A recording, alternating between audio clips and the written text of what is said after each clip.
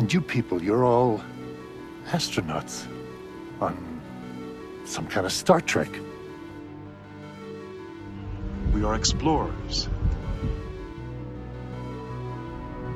We're going to stumble, make mistakes, I'm sure more than a few before we find our footing. But we're going to learn from those mistakes. That's what being human is all about. It is possible to commit no mistakes and still lose. That is not a weakness. That is life. We're Starfleet officers. Weird is part of the job. Space, the final frontier. Make it so. Do it. Hit it. Let's fly. I'm Lindsay. I'm Aidan. And we're the Bix. Indeed we are. And this episode, we are here to talk about Star Trek The Next Generation. In particular, the first season of TNG, as it's well known. Yep. This was the show that, Lindsay, you and I kind of grew up with. It was the one that we were first kind of exposed to and existed in the zeitgeist at the same time as we were. Yeah, I mean, we both watched the original series, obviously, with our parents, but you much more than I did, I think. But this was on while we were alive. Cognizant, and, while we were alive. Conscious, yeah. And like, I remember like acting out scenes from the shows with my friends, and especially this one family that my brothers and I were very close with, and we had like props that, you know, like the toys and stuff that you'd play with, and I had action figures at home, and the phaser, the tricorder. Same. You had another one. You had the original phaser. I had the... So I have the little one that's miniaturized. Yeah. But when I was a kid, and maybe it was larger than scale, but it seemed massive. Like the buttons were very large and kind of hard to push. Yeah, there was a bigger version. And then there was the one that I had that had like the pink tip that glowed when you pressed the button. Yes. And it made the phaser sounds and stuff. And that one had like the pointy later on season. Mm-hmm. Yeah. I also had the round one as well. A little bulbous. The Yar... Yeah, famous phaser. So we had toys. We had toys, and it was a similar experience for both of us. It was definitely like, and interestingly, that the original Star Trek, not so much aimed at kids, but I feel like Next Generation definitely did consider them part of the fan base. I would say they were designed for the boomers, and then the kids were there as well. Were watching, yeah. You know, it was very much our parents, you know, who had seen the original series, seen it in reruns at least, grew up with it to an extent, and all of a sudden, hey, there's a new one. Yeah, kids, sit down, watch it. You're gonna learn something. So they planned it. It was a top-down planning. I think so. I think it was or maybe just a happy accident. We're gonna get mom with Picard, and we're gonna get the kids with Yar's. I was going to call it replicator. That's not what she used. Phaser. It's late. I'm tired. Shut up. Oh, I love you, Lindsay.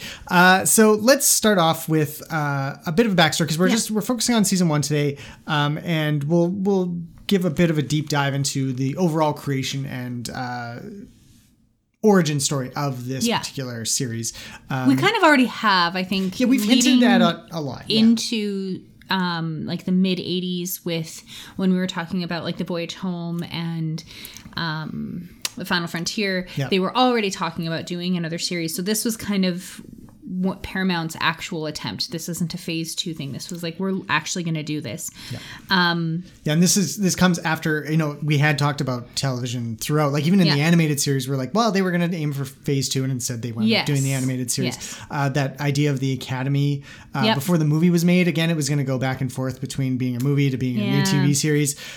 So this back and forth dallying on the part of Paramount really finally took hold in this shape with the Next Generation. And in such an interesting way too. Like, it's famously the first show to be aired in first run syndication, because nobody wanted to pick it up. Nobody wanted to be the network that was going to host it. Fox, I think, offered them 13 episodes. I think one of the other big networks in the States, CBS, NBC, ABC, one of them said they would give them enough to do like a mini-series or something. I think that was CBS, Yeah, and so it wasn't like nobody was interested in running it primarily on their network. So Paramount was just like, and they didn't have their own network yet. There was no Paramount UPN or Paramount Plus or streaming, obviously. So they're like, well, let's just farm it out to individual stations, and it actually it worked really well because then as a package deal, these individual stations would get the rights to air all the original 79 episodes of the original series, plus all the new stuff as it came out in the local markets that were already showing. Yeah, they were paying for it anyways. Yeah, but they were doing. This is where the series retained its popularity over the 20 years that it had been off the air. So it's a nice little nod. Good on you, Paramount. It's one of the few times I'm going to say that in this podcast, for recognizing and giving back to those stations and giving them the first crack at it. I think that's really cool.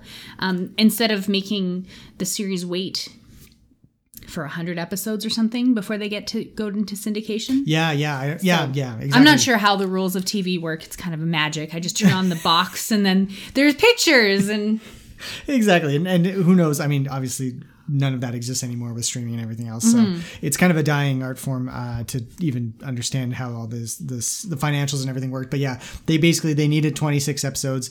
Nobody was going to do it. Nobody offered it. And then they did it themselves. And which puts them in a really unique position as well, that they could just do it. It wasn't like you were relying on a really good pilot to finance the rest of your series, which if that were the case, this would never have gotten off the ground, as we'll talk about, because Encounter at Farpoint is terrible. Absolutely.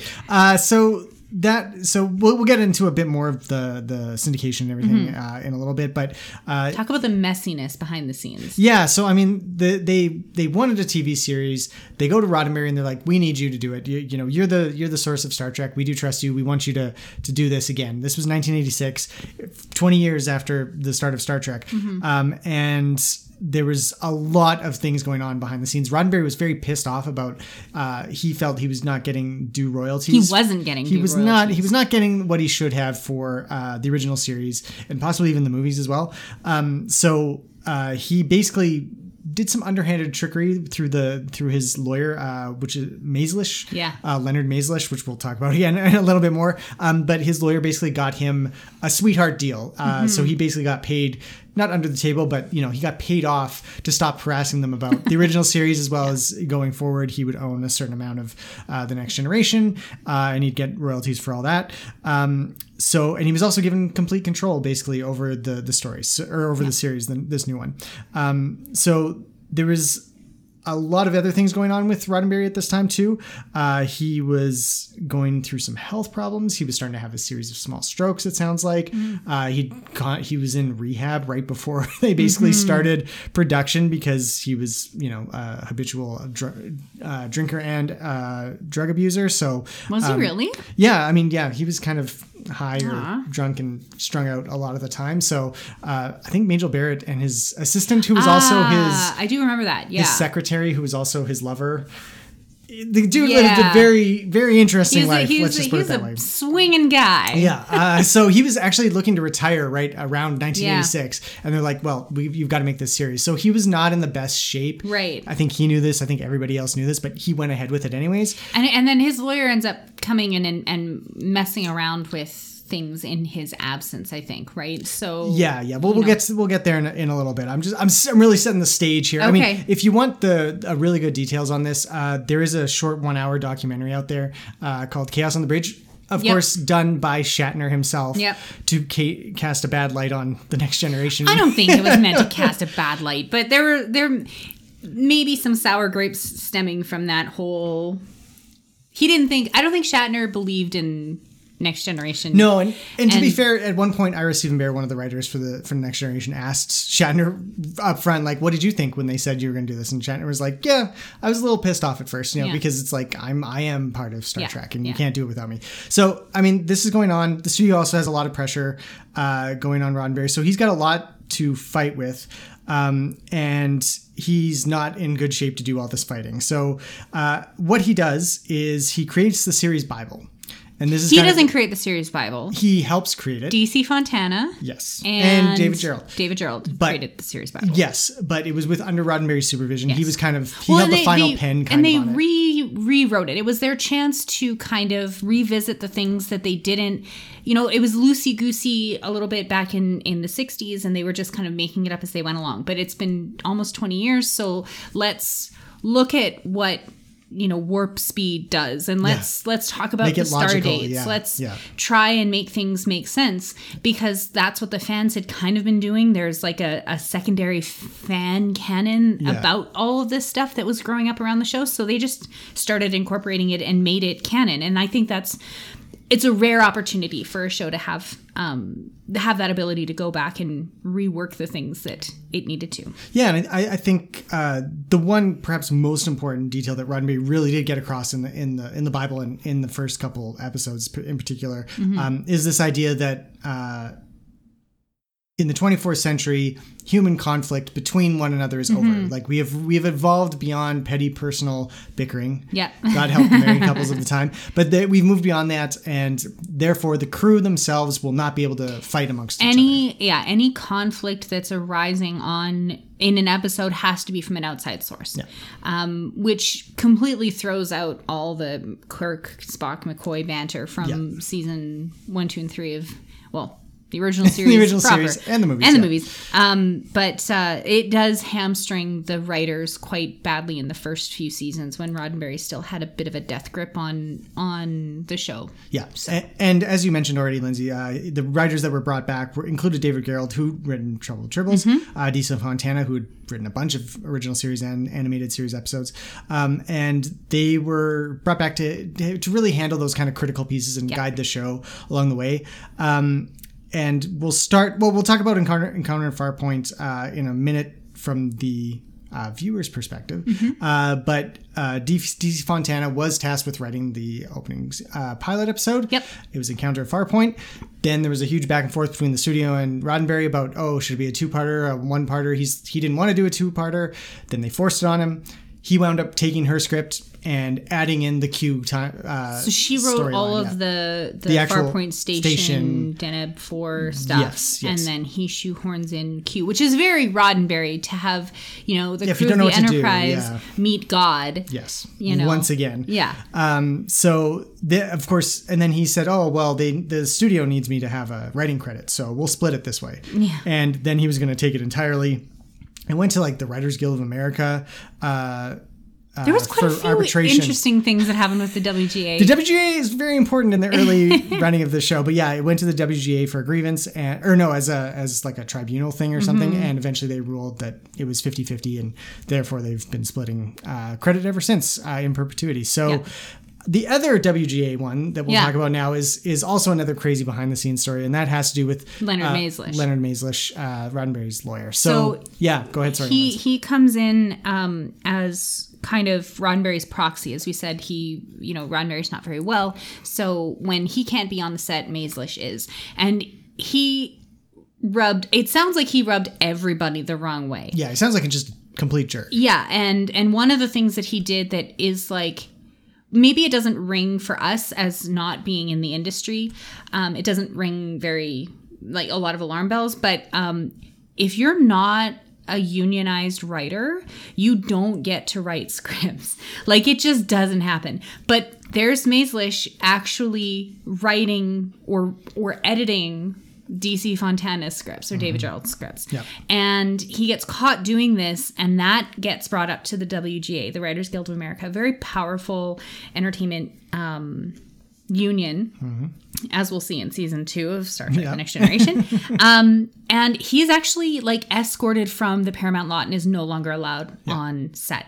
And I think this, I don't know how long Roddenberry kept him on as his lawyer, but it does sound, if you're watching Chaos on the Bridge or the Center Seat documentary series, it does sound like, or any of the other documentary that have been done attempts to chronicle this series, Roddenberry was disheartened by the acrimony that was going on set, and it extended not just to this aspect of writing the episodes, although there was a lot of cast and not cast behind the scenes turnover.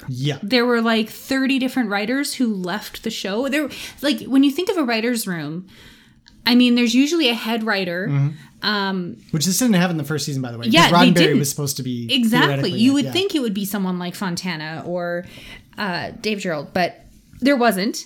So it was people every week. It was somebody new writing these scripts, or it was 5 people writing the scripts.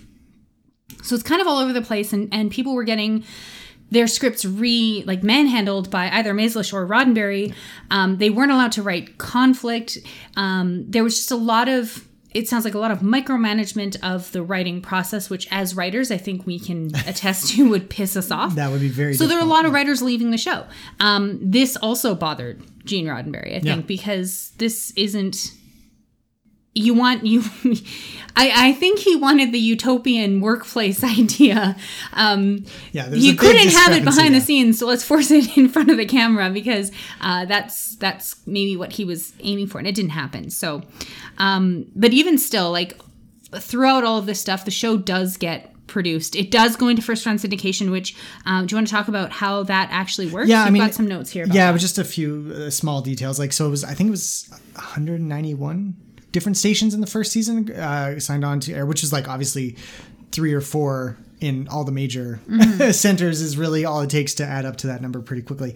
And it basically the way the money flowed was each local station would keep 7 minutes of the advertising time and money that was associated with it, and 5 would go to Paramount for the show. I thought it was flipped, but or maybe okay. Yeah, you get 44 minutes. 44 minutes of runtime, and then advertising, and then bumpers around that and everything, right? So then the only restriction obviously is that primetime is dictated by the networks, because that's when Friends and Cheers and all these other shows, well, not Friends in this case, but Cheers and Miami Vice and whoever, all the other primetime, Simpsons, Twin Peaks, exactly, right. in a little while. So those time slots are set, and that's why, Lindsay, I didn't even realize, but at home when we watched, it was always on at 5 o'clock. It was the dinner time. Yeah, it was the dinner time show. Yeah, because that was primetime in the Eastern. Well, no, but it was local, right? Like we would it was local. We would always get the same prime time as everywhere else, That's right? True. So That's true. we would get Seinfeld at 8 o'clock on Thursdays or whenever it was. Yeah, right? I think later in the 90s it kind of buffed out, because I do remember there being for big TV, must-watch TV type shows, there'd be a blackout, and they wouldn't talk about it until it had aired on the West Coast. So they didn't. It's not like there was only one time that everybody was watching it. It did roll out through the time zones. It would be like 9, 8 Central, 8:30 in Newfoundland. But and so we'd always watch it at dinner time, and that was just the way our home networks did it. So. I never thought about it. What station did it air on? It was on ITV. ITV Global, which is now Global. Yeah, which did it go through another name in between? Did it get bought by somebody before Global bought it? I don't know. I don't remember. But anyways, that's Doesn't a matter. very That's niche, a very very niche well, question it's for the Canadian. I mean, Global is now across Canada. That's true. Yeah. And ITV had sister stations elsewhere, I think. But anyways, so that was the eventual release of it. Going into that, though, a big piece of the show, obviously, is the casting. We have to talk about... the approach and the ideas behind this was that they didn't want to recreate Star Trek, but they kind of did want to recreate Star Trek. They were like, "Oh, we don't want to redo Captain Kirk. You can't redo Captain Kirk." But the number one could be the Captain Kirk character. So we'll just flip the captain and make him old and wise, and then we'll give the brash young first officer. He'll be the one sleeping with all the ladies and fighting all the bad guys. We need a logical Vulcan, but we can't have a Vulcan.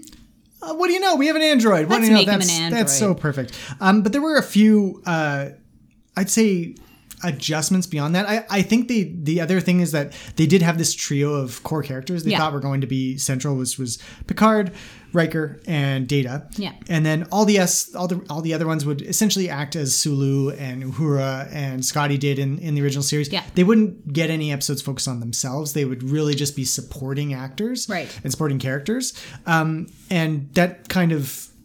that you see that in the first season. There's a lot of that, and we'll talk about that a little bit later on. But rounding it out, they wanted to have this child on the show in order to allow the younger viewers to see themselves. I think that was the role that Chekhov filled in. Like, he was kind of the young guy, Beatles haircut that was going to appeal to the teens. Yeah, they skewed way younger by casting Will Wheaton as Wesley Crusher. Yeah, but he was going to be the childlike audience stand-in for the kids who were watching with their parents. Yeah, for us of the time. Exactly. Yeah. And sorry, just to talk a little bit about the Data and Riker to start off. off. Riker, Jonathan Frakes, obviously, he'd been doing a bunch of like guest star TV type things before this. He'd really kind of run the gamut of that, and he was very, very excited to get kind of this big break. He was jazzed for that. Data, Brent Spiner, had done comedic stuff on television before. What was that show that he was on where he did all the voices and he was kind of like the Night Court? It was Night Court, yes. He played one character. Yeah, but he it had was a recurring character. Comedic character. So he kind of viewed this, and he approached Data the same way. Like, you want me to just be there to crack jokes. It's interesting too, also that like Patrick Stewart being Royal Shakespeare Company vet, coming in, being told this isn't going to get picked up, it's not going to be a big series, so you're going to get a season of it, you're going to make a lot of money, and then you'll go home.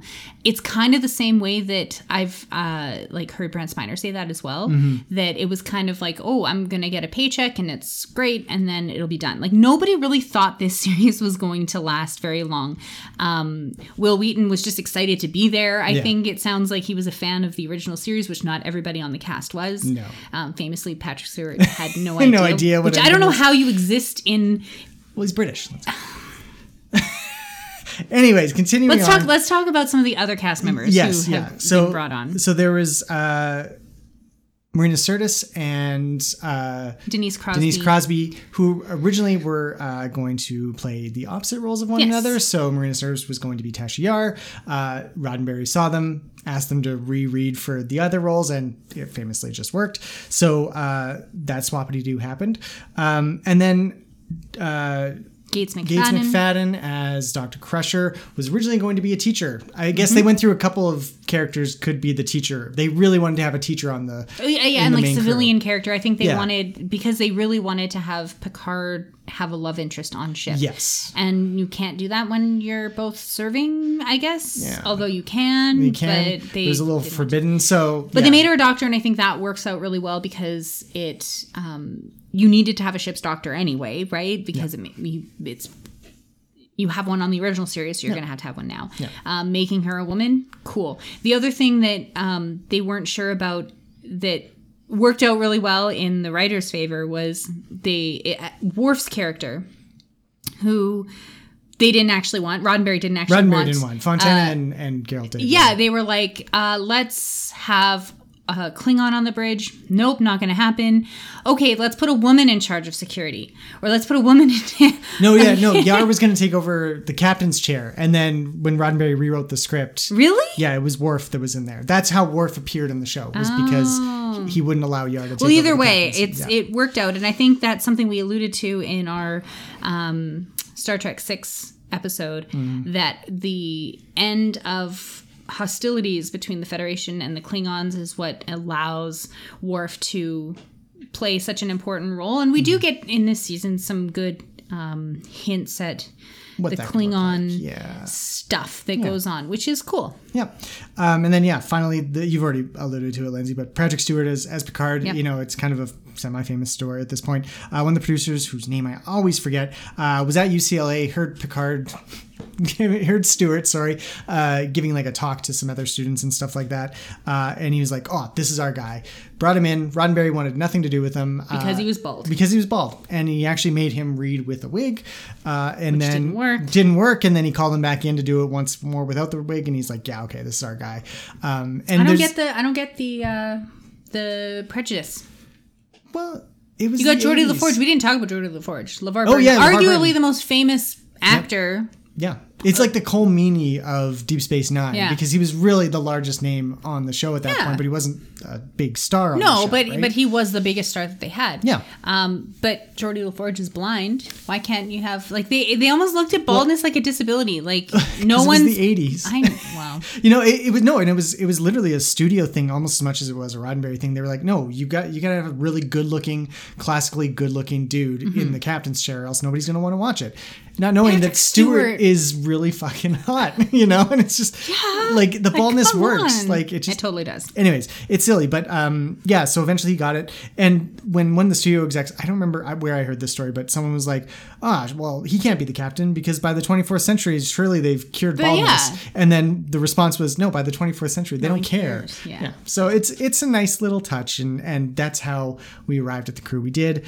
It's a weird little set up for all of them to arrive where they did, but it worked out. I think the filming was long and hard, as everybody says in television, but it allows this cast and the crew to become very, very close. Yeah. And it's friendships that have maintained throughout the years. I think, unlike on the original series where you get a lot more egos. There's like nobody likes Shatner, and there's fights, and like Sulu isn't on the bridge in the last few scenes or last few movies because he can't stand working with Shatner, and it's like, okay, that doesn't happen. It sounds like it doesn't happen at all with the Next Generation crew, or the cast, I guess.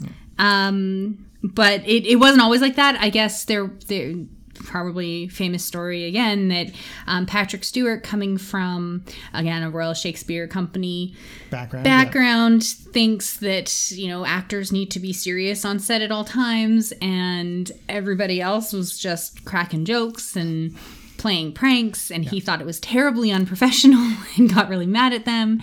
But eventually he joined in on the fun. And yes, they I have it in my notes. They taught his cold English heart how to love. Like Joni Mitchell did for Emma Thompson. Exactly. Yeah, I mean, and so when we went to see the whole cast at Comic-Con in Calgary, that was one of the stories he brought up. Was like, they never let me forget that speech. In the later years when I did loosen up, they would always just say, well, we're not here to have fun, whenever he would get a little I don't serious, remember that moment. Oh, really? At all. I was terribly sick when we went to visit. When we went to see The Next Generation. It was the 25th anniversary or something.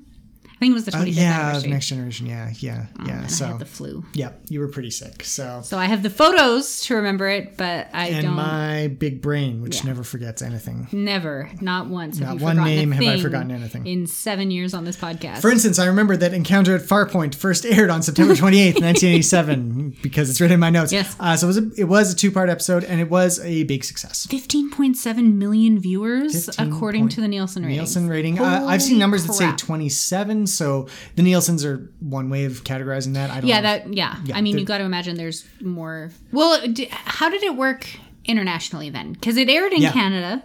What about across the pond? It didn't. It was a few years before it came out there, right? I believe so. Yeah. Well, we'll have to look that up and maybe leave a note. But that number would only be the US, in the States, obviously. Yeah. Okay. But for comparison's sake, Twin Peaks. For our longtime listeners, Twin Peaks pilot brought in 34.6, so more than double. Yeah. So again, not quite that to that level, but again, this was outside of primetime on, not necessarily every city even had a network showing it at this point. So it was still a very successful movie or successful first run, and it stayed that way through the whole first season. It averaged about 10 million viewers per episode. Wow. And again, for Twin Peaks reference point, the low points of season 2, like Diane Keaton directing, these ones that nobody was watching, they went down to about 7.4 million, which is a big drop from the 34, but still it was decent, but it wasn't great. And that's the difference between a network show and a show that's in syndication, and also a show that's not in primetime. I mean, again, this is showing outside of the primetime hours when people are watching television. So it's a little different, but it did very well, and ratings. We'll talk about them in the future. I guess we also have to admit that there was a lot of fan pushback against the series as well. So this is doing well in spite of a lot of original series fans saying, it's not my Enterprise. Yeah. If it's not Kirk, it's not my captain. There is no other captain, exactly, yeah. So, I mean, which is something the Star Trek fandom is quite good at doing. Yes, as we see ripping now. out their hair when things don't go the way they want it to. Yeah. But this, I mean, spoilers, foreshadowing for future episodes. This became the new standard for Star Trek. So they rewrote the series Bible in more ways than one by making the show. And it's probably one of the best sci-fi television shows of all time. In history. So. Yeah. We're not friends. You wound me, mon capitaine. So this is a perfect segue into today's or this week's sponsor.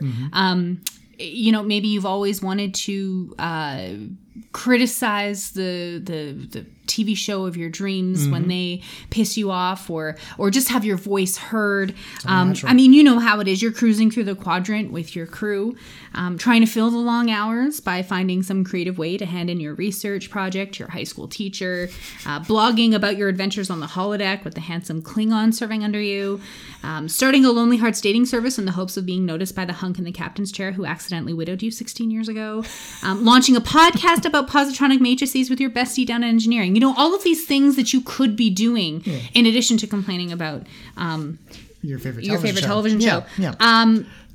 Not everyone, it's the 24th century, but that doesn't mean everybody has good coding experience to get onto the galactic wide web. So what's a lowly crew member to do? CubeSpace has got you covered. This week's sponsor is CubeSpace.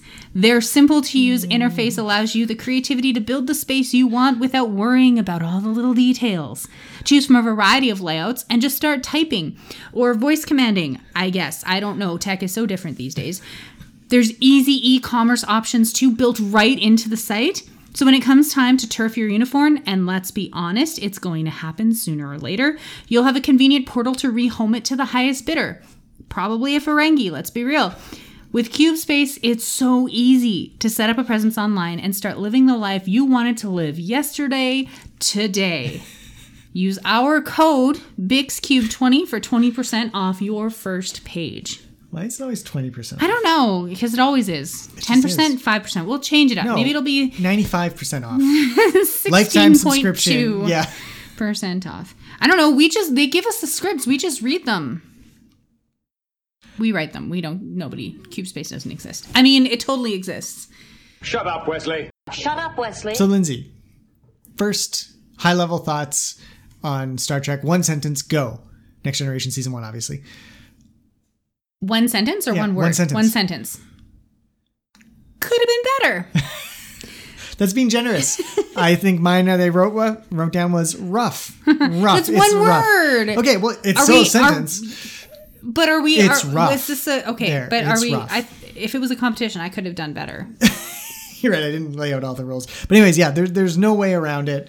Could have been better is fair. The chaos off the screen that we kind of went into at the start is definitely visible on screen. It's hard for it not to be. Yeah, and I think a lot of the blame for it really does sit at Roddenberry's feet because for a number of factors, I don't think he was up to running the show physically, obviously. Clearly. But there wasn't anybody in his place who had the authority to do so either. Well, so even though you've brought back these people who have been, stalwart writers, people you could count on in the original series, you're not actually letting the reins go to let them do their thing. So there's no one voice, there's no showrunner. There's nobody to rein things in when they do get out of hand, like you get in later seasons when you actually do have a showrunner. Yeah, and to be fair, someone was kind of handed the reins about halfway through, I think about 16 episodes into the writing or something like that. Yeah. I forget his name now, of course, but he wound up being showrunner for the second season as well. And he kind of laid some seeds later on in the first season. Yeah, and he left after season 2. Yeah, he had he was very done clash with Gates McFadden, didn't want... He clashed Maurice Hurley. Yes, Hurley, yes, yeah. So he did eventually get into that role, but for the first half of the season, it's got Roddenberry's fingerprints all over it, and it's really kind of rough that way. So his physical limitations and also just his writing style, his skills in my mind had kind of atrophied because he hadn't been doing much writing. He'd had so many ideas for the Star Trek movies rejected, and they never took his notes on anything for Wrath of Khan or anything going forward. After the motion picture, they really didn't want to let him do anything, and I can kind of see why, because everything he touches is kind of samey and not very engaging. Like you could imagine the ideas, the kernel at the center of the idea is maybe a good idea, but like it's like George Lucas being given free reign to do what he wants with the prequels, and then you get this rambling mess of Jar Jar Binksiness, and it's like that happens with Roddenberry too, to an extent, and it's something that maybe better suited the 1960s. When you're establishing the genre and you can kind of get away with stuff like that. But now people have come to expect a certain caliber of action and dialogue and storytelling. And character creation and stuff like that. And we commented on this all the time while we were rewatching season 1, and we did unfortunately rewatch much of season 1 in preparation for this. It's not that bad. It's pretty bad. And we said all the time, it's like, well, this feels like an original series. Yeah, it absolutely does. From top to bottom, like the way the dialogue flows and the way the plots are set up and the way they're resolved and the costumes and everything. It feels like an updated original series. And it really doesn't find its footing until you get those, like Michael Piller, God bless Michael Piller, Ronald D. Moore, Brennan Braga, Ira Stephen Bear, Melinda Snodgrass. Like, these are people who come in and start, like, making sense of it and really giving it that new direction that the show needed. So, and that's all, like, we'll talk about that. That's more season 2 and really into 3 when it really comes out. So until those writers arrived, though, the show didn't really know how to approach the Next Generation era, especially with the characters and those limitations about, nobody can have conflict. Yeah, like, how do you write a show? How do you write anything without conflict? It's like one of the main elements of storytelling. And when Chaos on the Bridge, Ronald D. Moore explicitly said, like, I loved it because it forced me to do things differently and approach it with a different idea. And to be honest, like, we're going to talk about this more in future seasons, but I love that part of The Next Generation, that the crew comes together. You never feel like there's going to be a fracture in what's best at any point in time. Everybody's working towards a singular goal. It is like the ideal found family show as well, right? Where everybody gets along and there's not really any reason to suspect that there's fighting when they leave the bridge. Jada's gonna, implant Geordi with nano machines that kill him. The next episode they're fine. They're best buds again because he understood. Well, and that's the thing. Like, there's a certain amount of, like, just everyone's willing to forgive and like, what a lot of people don't get in their family is unconditional acceptance of, like, I understand where you were coming from. I'm here to help you and continue. There's a really positive progressive feel to that does work in the hands of writers who can manage it. And I feel like watching those documentaries recently and being like, oh, everyone's like, well, how do you write that? Well, other people did, DC Fontana and Gerald and Hurley to an extent too. They were all kind of like, I don't really know how this is going to work, so let's try these things here and there. And they never really nailed it down. It wasn't until the other writers came in and they had some different ideas and didn't have the original series, weight on their back, I guess. I could see that. Helps. So I don't know. I think it's an origin of those issues, but it's also kind of a setting the stage for what's to come. So I think the biggest issues in the worst episodes revolve around, like, there's way too much plot focus. The plot dictates the story, not the other way around. And the best stories have to be character-based or character-focused. Yep. Especially when you're doing episodic TV. It just becomes too unbelievable when you have every single week there's a new planet and the same thing is going to happen. The same people are going to go down to the planet and the same... it's no longer about character development. It's no longer about discovering who they are. How would Riker really react in this situation versus how would Geordi react in this situation? Which you get in later seasons. Yeah. In the original, the first season especially. Yeah. That just doesn't happen. No. And you made a note here in our notes about they rehashed a lot of the 1960s stuff. Oh my God. Like, to the Naked Now and the Naked Time are, like, almost beat for beat identical with a very few changes. It's like they didn't even try to hide the fact that they were just ripping off their own material, which I guess is a way to endear yourselves to fans, but it doesn't work. In my opinion, those are the worst episodes. As fun as they are, as campy and cringe as they are, it's the original stuff that I come for Trek. Yeah, absolutely. Right? And again, it feels like you're not really getting...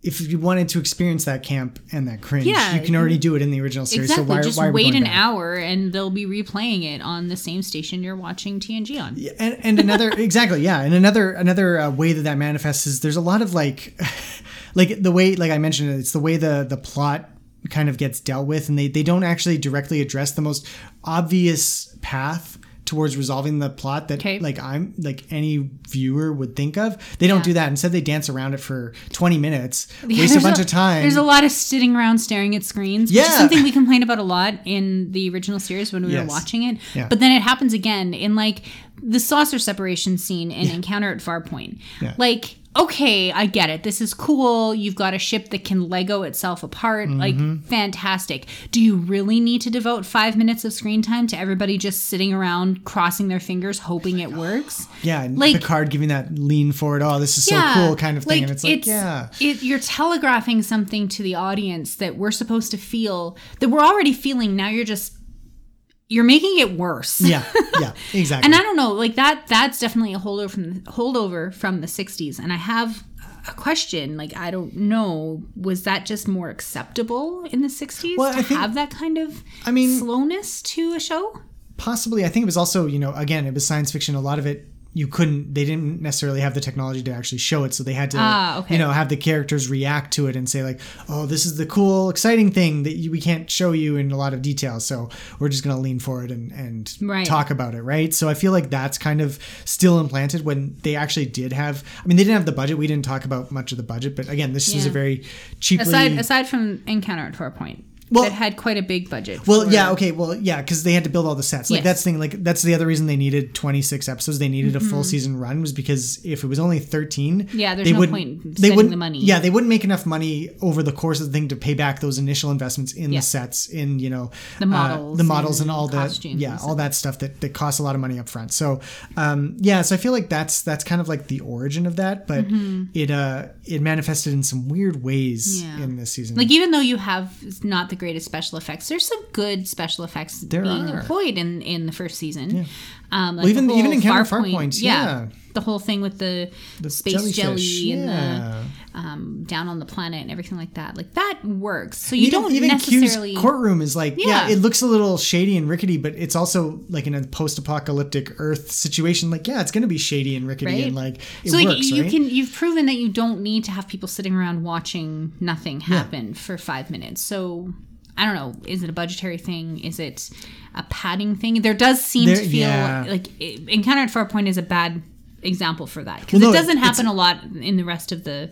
It does. There's a few. It does, episodes. but not to that extent. I remember the encounter with the Ferengi the first time, and there's just a lot of like them staring at him, being like, "I wonder what's going on," and like in a regular season 4 Next Generation episode, they would have figured out what was going on about 5 seconds in. It took them like 10 minutes to do this. And it made no sense. It had nothing to the plot. Well, and it did seem like it was just stretching out the thing because they didn't know how to create a conflict with these characters, and the plots are not like later seasons get much more complex and the stakes are much higher. Here it feels like the stakes are high because we're told they're high. We don't actually feel. It's not like the first time we meet the Borg and we understand that that's a very serious threat. Meeting the Ferengi, we're told or we're kind of shown that this is supposed to be a big.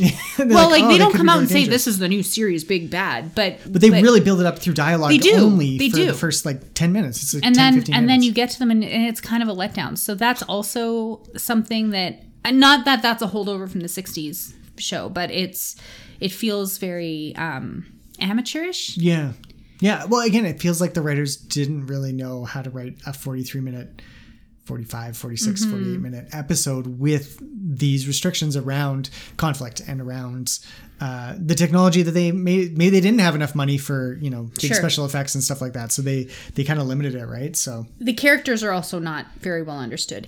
Even though we have the basis of all the characters presented, Worf is a warrior and Picard is stoic and Riker is take charge and Data is logical and Troy is a feeler. She feels things. Crusher's a mom. Well, okay, the women are not very we'll talk about the women separately, I wonder why that is.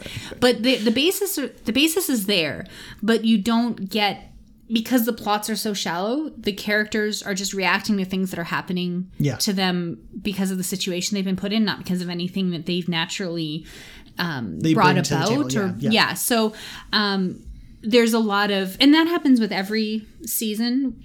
Unless you're talking about Twin Peaks, where the characters feel like they're actually like well thought out, rounded characters from the beginning. You're going to have a feeling out period where you're going to figure out like, who are these people? Well, and it really comes across here because, I don't think Roddenberry, and the fact that Fontana and Gerald left before the season was even close to being finished, and they had created these characters in this Bible, and then they weren't around to really answer those questions. Yeah, like nobody really had a good grasp on them until you started getting into season 2. So this first one, especially, I find Data and Riker. I mean, there's a famous quote, again, semi-famous among Trekkies at least, of Jonathan Frakes, where in between season 1 and 2, someone pulled him aside and was like, give us a little more Frakes, a little less whatever the hell you were doing with Riker in the first season. Because Riker's just an asshole. He's belligerent, and he barks orders at everyone and gets angry at them when they take up time and stuff. There's none of, the jovial, joking, approachable Riker that makes sarcastic smile. Yeah, or whatever. Yeah. And even the relationship that Picard and Riker have is very strange. Like, they don't really feel, there's a lot of antagonism. There's a sense that, and this is mentioned in other places as well, that they didn't really know who the main character was. Is it the stoic captain, or is it the go-getter? Swashbuckling younger. Yeah, on the away missions, right? Data as well. Yeah. I think is, it's clear that he's the android character who has no feelings. But with a lot of feelings in the first season. Like, there's a lot of like facial expressions and like expressions of like things that feel emotional. I mean, to Brent Spiner's credit, he's far and away one of the best actors on the show. I think he does a really great job with Data as the series goes on. But there aren't a lot of like humanoid robots that have been depicted in 1987. So you're kind of, again, creating from scratch this character who has no emotions, and you are an emotive person. Yeah. Like, you're a human being. How do you do that? Well, and a lot of his comedy can be from like, from facial expressions, from those kind of like, ooh, what's going on, kind of But stuff. not in the first season, where it's like there are little smarmy jokes. He feels very, like, in the very first season, or very first episode of the first season, I'm like, that's not Data, that's Lore. Because the way that he plays Data in the first few episodes is how he plays Lore later on. Yeah. Which, if you've been watching the series, if you know what we're talking about, then you know what we're talking about. Yeah. Yeah. And I mean, Worf and LaForge basically don't have much of a role at all. Those poor guys. I mean, Worf does get the one episode with the Klingons, which we might talk about. But LaForge is just kind of, he's just there. I mean, he's cracking little jokes with Data. And stuff but like nothing. He's got nothing to do aside from a few, like, he's a helmsman, first of all. Yeah. A red shirt. Yeah. Dangerous. So he doesn't have. Once you get him in engineering, he can become the chief engineer, and then he's like, he has an identity. Yeah, it's awesome, and LeVar Burton does a great job with whatever is put in front of him. Yeah. But especially considering he can't use his eyes. He's got one of those 80s hairbands around. Which that's what I always use those hairbands for. I never knew how to use the banana clips. I just put them on my face. Yeah, they're visors. Absolutely. Visors. Yeah. So I mean, they did what they could with it. Same with Michael Dorn as Worf. I mean, he really didn't have much to do there. And there's some memeable moments, like when he gets electrocuted on the shuttle and he's growling and stuff, and this is sex. Like those kind of comments are. They serve a purpose, and he does a good job with them. I love that he was a source of comedy as well. I think he kind of intuited that. I don't know if that was necessarily how he's written, because in like the very first couple episodes he doesn't have much of that, and it kind of comes out gradually. Let's talk about Crusher, Yar, and Troi, because I think that they're the ones who are most poorly served, and it shows. Like, absolutely. Crusher is, as you said, a mom first.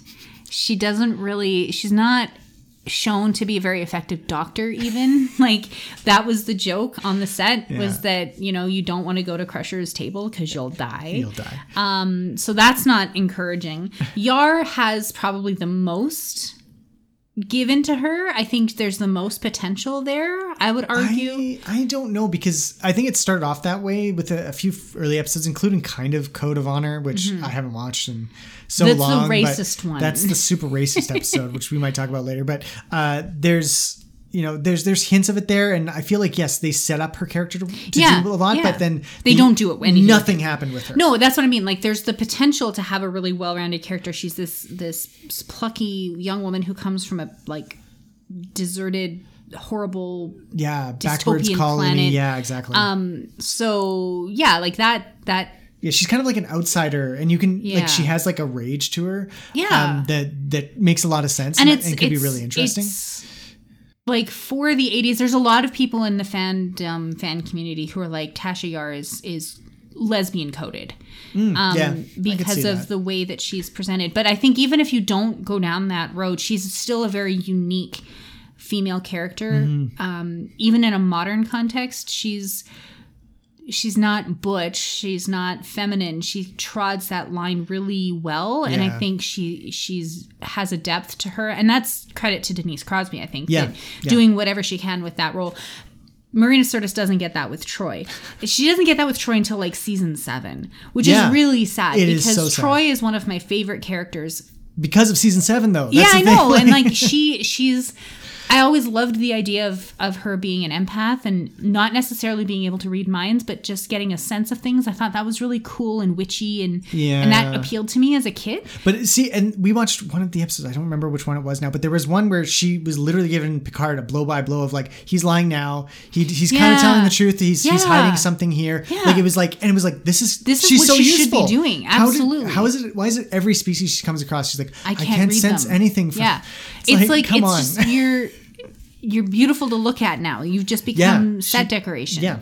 And that's not fair because she could have been a much stronger character throughout. But the writers on the show, and I'm not blaming any of the writers for this because I don't think anybody sets out for this, but I think because you had a revolving door of writers, there was nobody to really sit down and say, we're going to flesh these characters out. Yep. We're going to focus on the trio that works.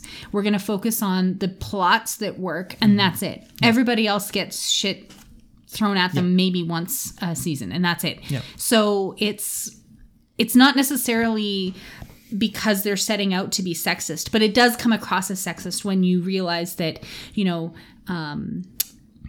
Gates McFadden has to fight for the respect that she feels she should be given and that her other actors are being given, and she is told she's shown the door at the end of season 1. Yeah. And there's a sense that, if Patrick Stewart had done that, it wouldn't have been the same. No, of course not. No. And I mean, to be fair, he is literally the captain of the ship. It's a slightly different thing. LeVar Burton wouldn't have happened if he had, Well, maybe. I mean, it's to hard to tell, but I mean, and also, so yes, Gates McFadden was out at the end of the season, so was Denise Crosby, obviously. She asked to be let go, though. Yeah, she was just like, I'm not acting. Like she has a remark she makes all the time where it's like, I asked them to just make a cast of my legs and just leave them on the set because I was standing behind, my legs are the only thing in the shot for like 80% of the time I'm on set, and the other 20% of the time I'm not even doing any lines. I get like 3 lines an episode kind of thing, right? Yeah. So it was either write something good for me or I'm gone. Yeah, write me in or write me out. They didn't. They were like write her out. Yeah. And she's given a very unceremonious, famously, Skin of Evil kills her off with a thunderbolt, lightning bolt. Thunder doesn't kill. Does thunder kill people? You could probably wreck some eardrums at least. Would that kill a person? I don't know if they ruptured internally. I don't know. Anyways, yeah. Armis just shoots her and she dies. Yeah, she dies. Yeah. And Lindsay, you have a good question here because in their notes you were saying like, well, they're trying to replicate the original series with a core trio and everybody else kind of lingering on the sidelines, and they were worried about fan backlash and all these things. So would we feel this way if they didn't renew it for season 2? Yeah. And it's a good question because like. It does feel like if you look at the season 1 just as a standalone thing, which you can do. I know a lot of people say just skip season 1 if you're going to watch TNG. But if you do watch it beginning to end, it does feel like just a retrod of the original series. And if it had been the only thing that we got from a Next Generation Star Trek series, if it ended in 1988, I certainly don't think that we would be sitting here talking about it. No. I think it's a poor imitation of what at that point in time was a classic television show that everybody wanted to see renewed or replicated in some way, right? Yeah, exactly, yeah.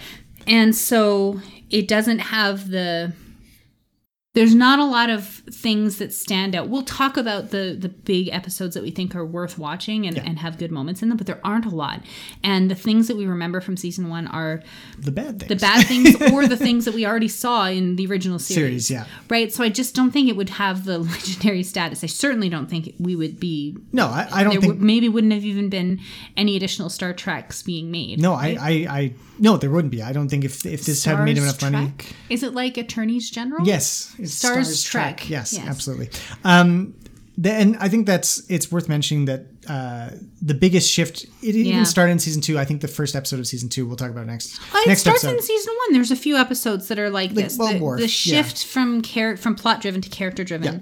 When you start getting like everybody knows, oh, this is a Worf episode. This is a Riker episode. Yeah. This is a Data episode. Yeah.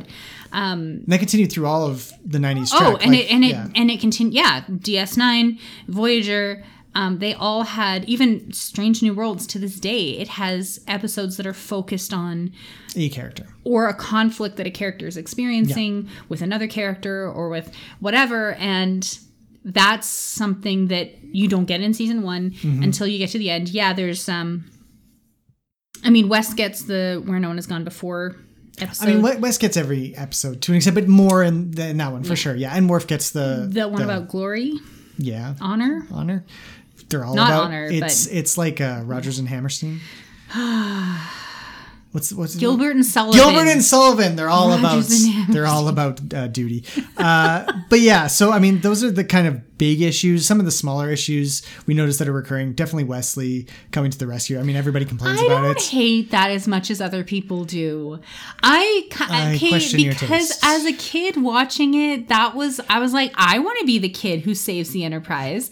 Like now I'm 38. I'm looking back on it and I'm like, well, okay, like, no, you really shouldn't be letting the 14-year-old pilot the ship.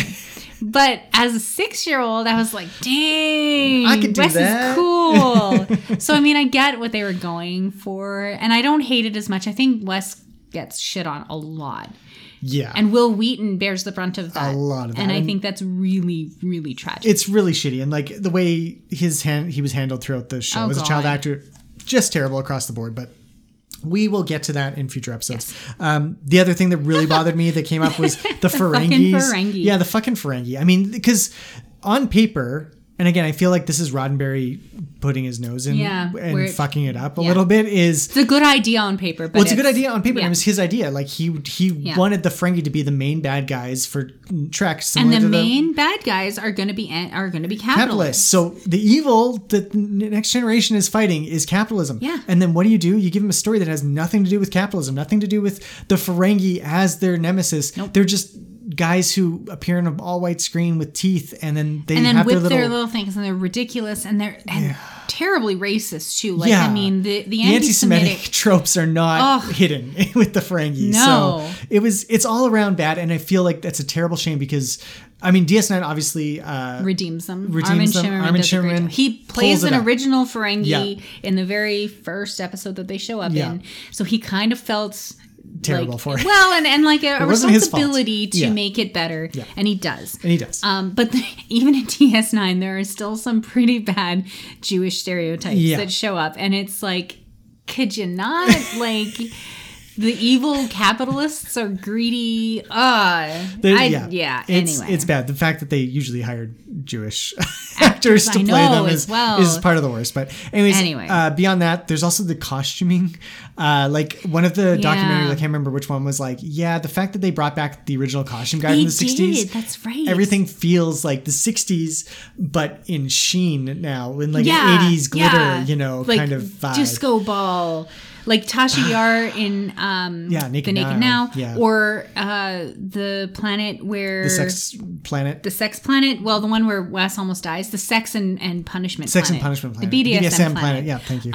Or the one where Riker wears the tunic and like... as a woman? Yeah. Because he's in the matriarchal society. Well, right. Yeah. But it's all very 80s. Very revealing. Yes. It's still very sexist somehow. Even when Riker's wearing it, I'm like, that is sexist. Like, well, it's like, feel very uncomfortable. Well, it's kind of like, because it's still a male gaze just cast upon men. Yeah. So it's like, well, sexy is just boobs. Yeah, sexy is just showing chest and and that's it. And it's all about, sculpted this and that. Not even sculpted. It just show the abs, right? Not in Frank's case.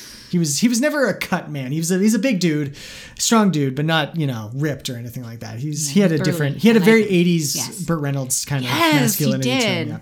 Yeah. Although I have to say, I love the skirts, and I love that they put the men in skirts. I thought that was a nice bit of gender bending that they should have kept up a little bit. Especially because skirts are just so freeing. Like, if you've never worn a skirt, you don't know what you're missing. We've all worn towels around the house at the very least. It's just nice.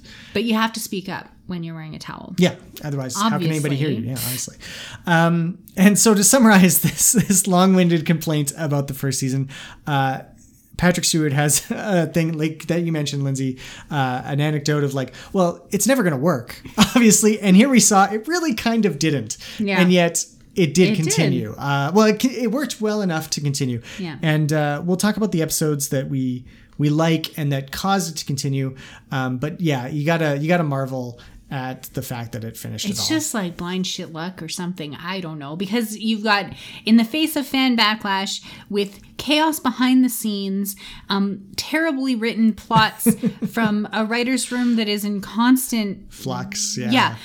And yet you're renewed for a second season. Like, well, apparently they got 2 seasons right off the bat. Oh, did they? Yeah. So that was kind of like, it was like one. They're the 2 worst seasons. I'm amazed. Yeah, even in season 2. We'll talk about that next episode. But yeah, even that's not much help. What must I do to convince you people? Die.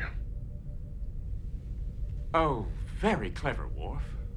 Eat any good books lately? So let's talk about some of the successes, the episodes that we think, like, even though Aiden, you think you could skip season 1 entirely. I think that when the last time we watched it through, you're let's just skip. You skipped season 1 and 2. I skipped most of season. No, only about half of season 2. I think season 2 is a much bigger improvement. It is a step up, you're right. But these are the episodes that I think we would say have the most to offer a Trekkie or somebody who's being introduced to Trek. So Encounter at Farpoint, I think, is obviously the starter, logically, because it's the first episode. Yeah, and you do get the introduction to the characters, which is very jumbled. We talked about this being one episode, and then they added on these other things. Well, so it's 2 episodes. It should be 2 episodes. There should be the Deneb 4 Groppler Zorn.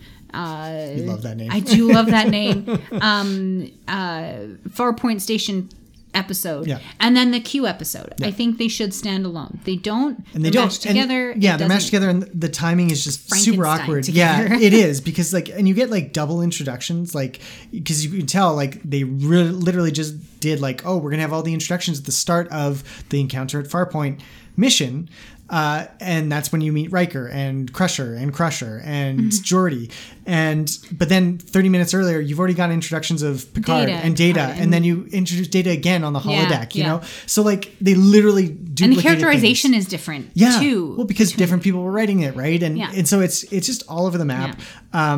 It's not a good pilot by any means. No, it's probably, I mean, we haven't watched every Star Trek series yet, but it is the weakest pilot, I think. It's even when you think of the 2 pilots that the original series had, Voyager's pilot is better. Oh, yeah. The Deep Space Nine pilot is the best. Amazing, right? Yeah. The whole emissary thing. Yeah. This one just feels... Well, it's bad. It's bad. It's just the writing's not there. It's mashed together. Mm-hmm. It shows all the problems show up in this episode. So why are we saying why is it in our list of things I would say to watch? Because Q. Yes, the introduction of Q John is Delancey absolutely important. And if you're brand new to the show, get that initial introduction, and then you can leave it behind. Just understand it will get better. Yes. The next one that we think is kind of worthwhile is Where No One Has Gone Before. Yep. So this one is interesting because it is there is some conflict between Starfleet people here, because you have the weenie kind of mechanic engineer dude who thinks he's a genius, but really he's just got the Traveler as his doing everything. It's the magic trick with the don't look behind the curtain kind of thing. And I do like this episode because it does give Wes something to do. And he has this connection with the Traveler that I think spoiler alert comes up later a couple of times. But he's an important character in Wesley's arc. Mm-hmm. This is an important story in Wesley's arc. Yep. But it's also just a a good episode that has a genuine mystery as part of it. And it does something similar to an original series episode where you're like thrown to the boundary of where you don't think anybody should be able to go. Yeah. So you get to show off some really cool special effects, and the edge of the universe is gorgeous. That extra galaxy is gorgeous. Like, it's cool to look at, right? And the edge of the universe is interesting because they do kind of have this idea throughout the season. It's kind of hinted at. I don't think it's that strong, but it's like the idea that space, time, thought, energy, all these things are connected. Right. And so, you know, when they reach the edge of the galaxy, anything they think of the edge becomes of the universe. Edge of the universe, right? Yeah. Everything they think of becomes real. reality. And so this is kind of like, it just has some cool sequences. There's the guy who's playing the violin and the woman who's being a ballerina. And Picard meeting his mother. Yeah, exactly. Which doesn't make any sense for later on. No, it makes perfect sense. But canon doesn't exist. So anyways, so there's that one's worthwhile to watch. I think for sure. And it's not too painful. The dialogue's fine. Like it's one of the better episodes. Yeah. I think Haven, I'm not sure why we would want it to be on this list, but it's there. I put it on the list because it's an introduction to the holodeck as a storytelling device. And you get this all the way up through Voyager. I mean, DS9 has episodes on it, but this was the first time we were like, let's just do an episode just on the holodeck. No, you're thinking of The Big Goodbye. Oh, yes. Sorry. Haven is the one with Loxana, which I guess is okay because you want to introduce Loxana Troi, but it's kind of a ridiculous story. And it again, doesn't give Troi a lot to do, but there's some interesting character dynamics that come into play there, and two Twin Peaks actors. Yes. I think that was literally the only reason I added that one on there was you have Robert Knepper and Carol Strucken as Mr. Hong, and the dude Wyatt. Wow. Yeah. First of all, great 80s name, Wyatt. It totally is. That dude is totally going to marry Deanna Troi until he doesn't. And there was and just to jump ahead a little bit, there was a third Twin Peaks actor in this season, correct? Brenda Strong was in When the Bow Breaks, which we're not going to talk about because but it's you know what I think we should have a separate segment where we talk about the Twin Peaks actors who are in Star Trek. But this time it's fine because we're not. Yeah, When the Bow Breaks, Brenda Strong plays one of the last child born to the people on the planet who can't have children anymore. Yes, that's right. And she was Eckert's assistant in Twin Peaks. Carol Strucken plays the giant, and Robert Knepper plays one of the brothers. The brothers. Karamazov. Nope. In Twin Peaks: The Return. So. Yeah. So yeah. Now let's talk about The Big Goodbye. Big Goodbye, this is the holodeck episode. Sorry, I was completely messed up. Yeah, you really were. Your note here: why do they let anyone use the holodeck? Seriously, it is such a workplace injury prone. I would hate to be in HR on a starship that has a holodeck because you're going to be dealing with injuries. How do you is there WCB for that? Do you go through you got whole Barclay stuff of there's sexual harassment that goes on. It's just going to be bad. I mean, it's cool. Yeah, you get to live out your fantasy life. What's the name of the private eye that he always wants to play? I was going to say Dick Tremaine again. That's a Twin Peaks reference. Dixon Hill.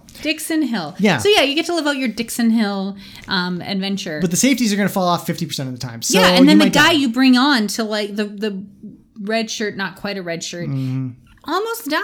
Yep. He doesn't die. I think he makes it. I think Crusher saves him. But yeah, it's again, it's not a great episode. But it's a fun episode. It is kind of fun. The holodeck ones are fun. They are fun. I think it reaches the peak with the Voyager one where they're in the comic book characters world and they just kind of save the ship or something. Spoilers for Voyager. We're not there yet, but I'm just saying that this continues throughout. That's why I would recommend this episode. Data lore, one of my favorite episodes because you get introduced. This is a soap opera trope that I don't think they're trying. This isn't like a Twin Peaks, Emerald and Jade type situation where they're trying to make Invitation to Love happen. But it is still fun to have an evil twin who you jettison out the airlock at the end of the episode. But of course he's going to come back, right?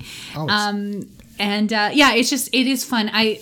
There's a tweet or a Tumblr post somewhere where it's the best episodes of Star Trek are just where they just let Brent Spiner go do whatever he wants. Just be crazy for an hour and we'll film it and it's great. Because, watching him play two sides of the same character. Yeah. It's pretty fun. It is. It's awesome. And then we get to the last 2 episodes, which are really the solid ones. This is where the show starts to hint at what it's capable of, I feel.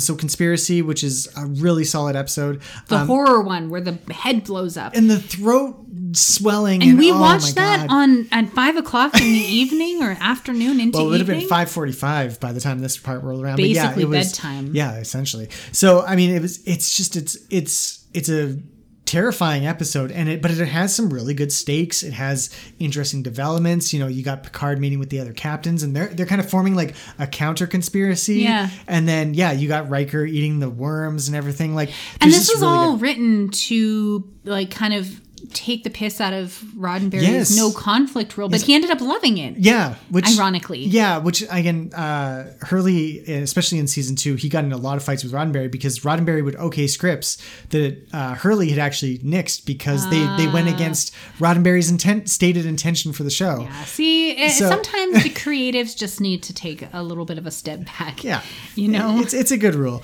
But yeah, it's really a great episode. It feels like a season 2 episode, the way it's shot and everything. It feels like they're really coming into it. And then the Neutral Zone, which is how the series reintroduces the Romulans, obviously, as kind of a big bad because the Ferengi didn't work, which kind of makes sense. But it also has this kind of, it's really more the A plot of they find this sleeper ship that with the people from the 21st century. That the guy who's like, my stocks. And they're like, what are stocks? And it's like, my portfolio. Yeah, it's cute. It is kind of cute. But also makes you think, like, all those people who are into cryogenics and stuff, like, you wake up 400 years later, nobody you know is still alive. Like, what's the point in that? Like, chances are the language will have evolved. Like, that's one thing you can't do in Star Trek, obviously, because it's being filmed now. But in reality, I mean, try and imagine language 500 years ago. Yeah, we just did a whole season on Shakespeare. I mean, and that's early modern English, and it's barely intelligible to most people. And so. I mean, the way there's more people now than ever, there's more communication now than ever. It's going to diversify quite a bit in the next 5 years. The language is going through some pretty intense changes right now. Exactly. In terms of like, texting and emojis and things like that.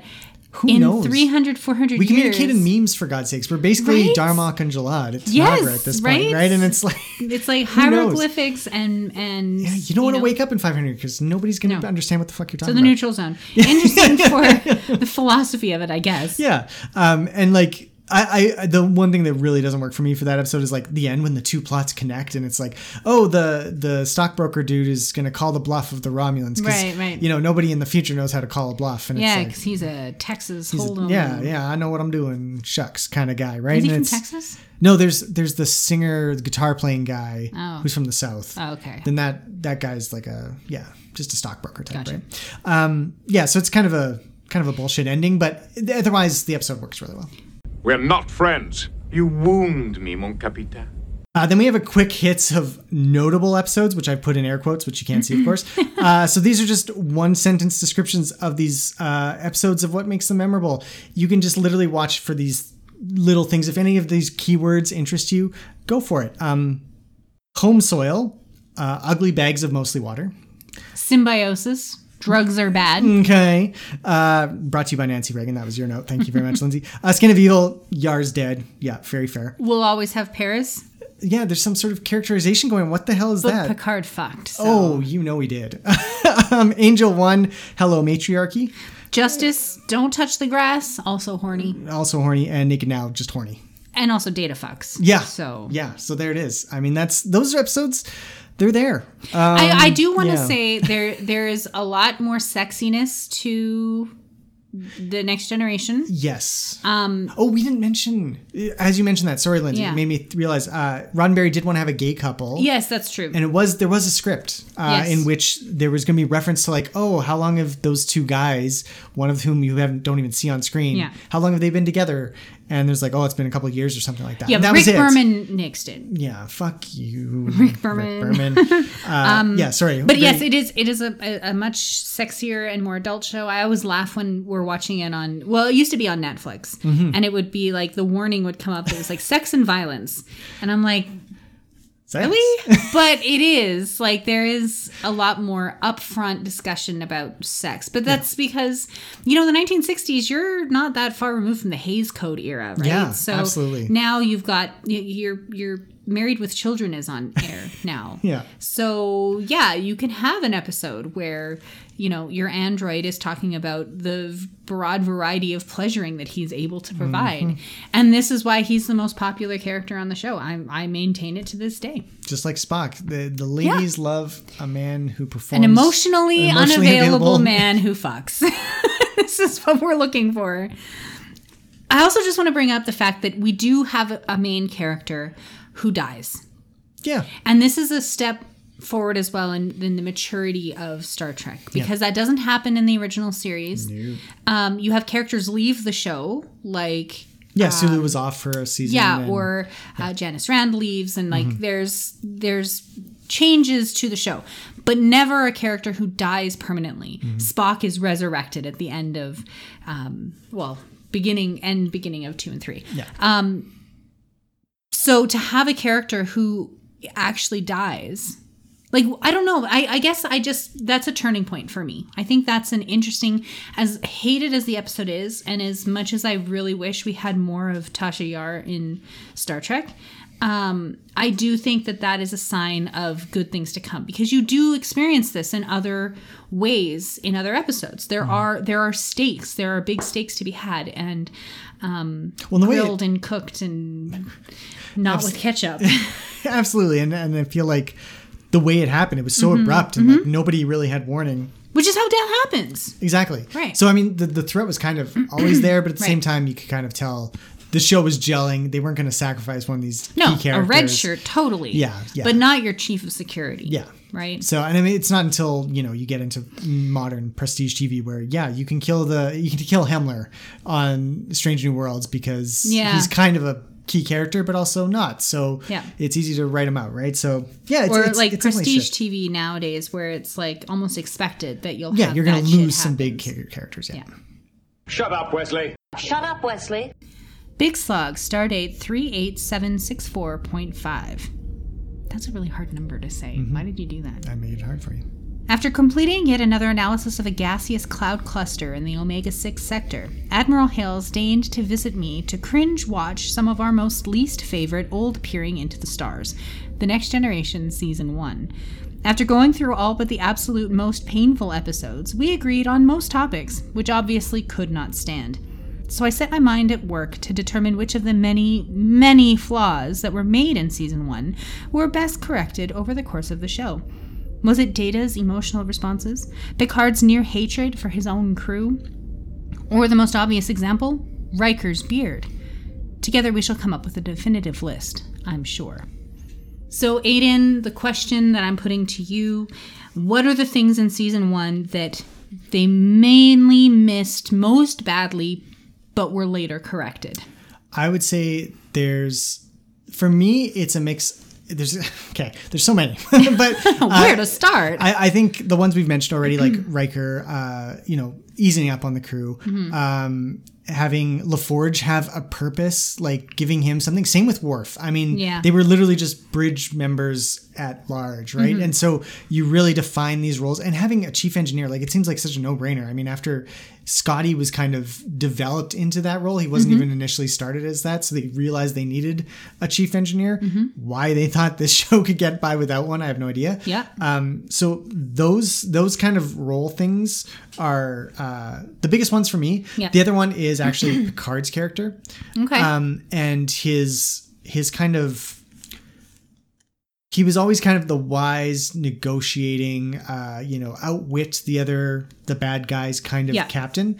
But they added a lot more there's a lot more depth to that in future seasons. You really did start to feel like he really could think his way out of these ones. We just watched, I think it was an early season 2 episode with the, they fly into the black hole and it's actually an alien who's gonna kill all the crew or half the crew or something, and Picard like sets an auto-destruct sequence, and it's like, that's kind of lazy. Like, yes, that is the obvious ploy, but Picard couldn't think of another way. He couldn't actually negotiate out of it. And by the time you're getting into season 4, 5, 6, he's not killing Hugh or not killing the Borg because he's going to spare Hugh. Or the whole episode with the Shellyak and him figuring out from the contract how to get around it, or Darmok and right, like that. Yeah. That just it wasn't there yet. So I think that's my biggest one is actually Picard's characterization because and it's odd because I feel like Picard, I didn't say this when we were talking about it, but I feel like he was the one character that they really did nail. They had a very good sense of like, yes, he's a diplomat first, fighter second, but he will fight if needed. And he's kind of a classical leader in the sense of like he wants to. People look to him for direction and he's very happy to give it, and he usually makes the right decision, right? That worked, but there was more depth needed, and they developed it over subsequent seasons. You make some good points. I'm just going to put one word to you. The thing that needs to change most, that they missed in the early seasons and fixed later on. Unitard. The uniforms are atrocious. Yeah. The Lycra spandex, let's go to Spa Lady. No. And get our workout on in our stinky uniforms that look terribly uncomfortable, leave very little to the imagination. Nothing. Yeah. By the time you get to season 3 and they have like the 2-piece, at least for the men, the women didn't quite get there. Well, Troy was still in a 1-piece up until like season 6. It was until ridiculous. Captain Jellicoe. I'm telling you, that's the episode. He gave her permission to wear real clothes. Yes. And, but that's where, the most attractiveness comes out for the male members of the crew. They are bringing the looks. Yeah. When you get to those with the pips on the collar and the crisp shoulders and the V-shaped like design on the front that and the pants. That are real pants, yeah. And I mean, by season 4 or 5, you got Picard in his little leather jacket and stuff. Yeah, all bets are off. Like, you want to, it's not quite female gaze. It definitely isn't designed to be that way. But there is something very comforting about it's the shoulders. It's the shoulder pads. Data's shoulders look like you want to rest your head on them. You want him to comfort you after a long, hard day in the turbo lift. Or whatever. I don't wherever know. You can get them, I guess. That's not what I meant. That's kind of what I meant. Yeah, a little bit. It's the uniforms. That's what needs to change. And I think to be serious for a moment. I was serious about that. That's true. There's something very when you go from the Monster Maroon in all the way up to Star Trek 6. Yeah. There's something very naval and authoritative about the uniform design. And then you come into the Next Generation, which is 100 years or so after, and you're like, they've resorted to unitards? Yeah. There's something it beggars belief. Yeah. And there's nothing professional about it. It just looks like they're in their pajamas. Yeah. It really doesn't feel like an appropriate uniform for your Starfleet to be wearing. Not at all. So to get them in proper uniforms by the time, and then, they just keep getting better. I think the DS9 uniforms are really great. I love the Voyager uniforms. Yeah, I think Voyager is actually my favorite. Which is kind of that, because they're in the same uniform for 7 years, that, things move on outside of their world because they're in the Delta Quadrant for so long. Trek where there's like 17 different and that's kind of the joke now, right? Like, just wait 5 minutes. It's like the weather in Alberta, right? Wait 5 minutes. It'll change. Yeah. So, but yeah, I think the uniforms are what needs to. Lindsay, I will happily concede defeat on this one. You can't hand. shake that hand. Got like a broken wrist, but yeah, absolutely, you're right. 100% on this one. Okay, fantastic. I love winning these arguments. She said to trust nobody, and you've basically brought everyone. Captain. Who the hell are you? Can we just all take a breath? Captain. What? So our next episode is going to be a watch along. Oh yes, we're going to. I don't know that we've decided on an episode yet. We'll see. Not Code of Honor. We're not doing. Well, no, we're definitely not doing that one. Because the Snarkometer would just be off the charts for us. I think. I'm like, yeah. I just don't have. I can't do. We might do Encounter at Farpoint. It would be a longer episode, but I think it could. There's so many pauses for us to have witty banter and conversation, or places for it to fall flat. Yeah, that too. Data Lore is a great episode. The Big Goodbye. we'll do a 100, 11001001, the one with the binars. I think that would be an interesting episode. Where silence has least. That's the one that you were thinking of with the yes, thank you. Nagilum or whatever. Yeah.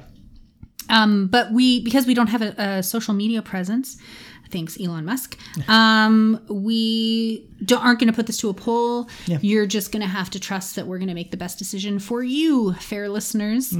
And or a decision. Or it'll be a decision. A decision will be made. Yeah. And then after that, season 2 of Next Generation. So So thank you for joining us for this one. It's a bit long. Well, we have to go into a lot of the production history and the setup for that. And even we didn't really cover a third of what we could. I mean, there's so much but detail. It's all out there. So if you wanted to go into the extra detail about Chaos on the Bridge, the Center Seat has a really great it's a really great breakdown. Memory Alpha obviously has great stuff about all the backstory. Go on YouTube and find I think Orange River has a video that was just put out not long ago, going through season 1.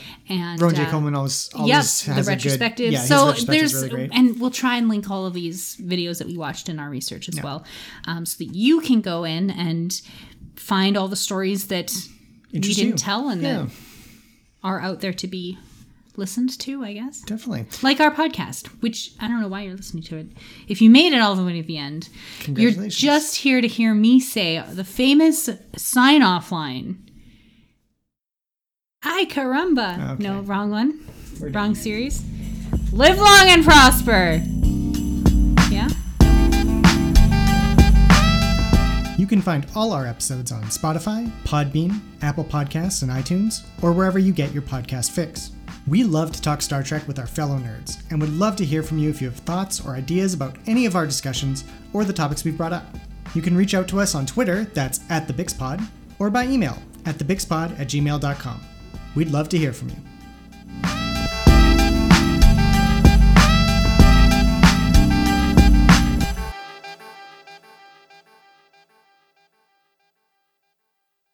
Beam us up, Scotty.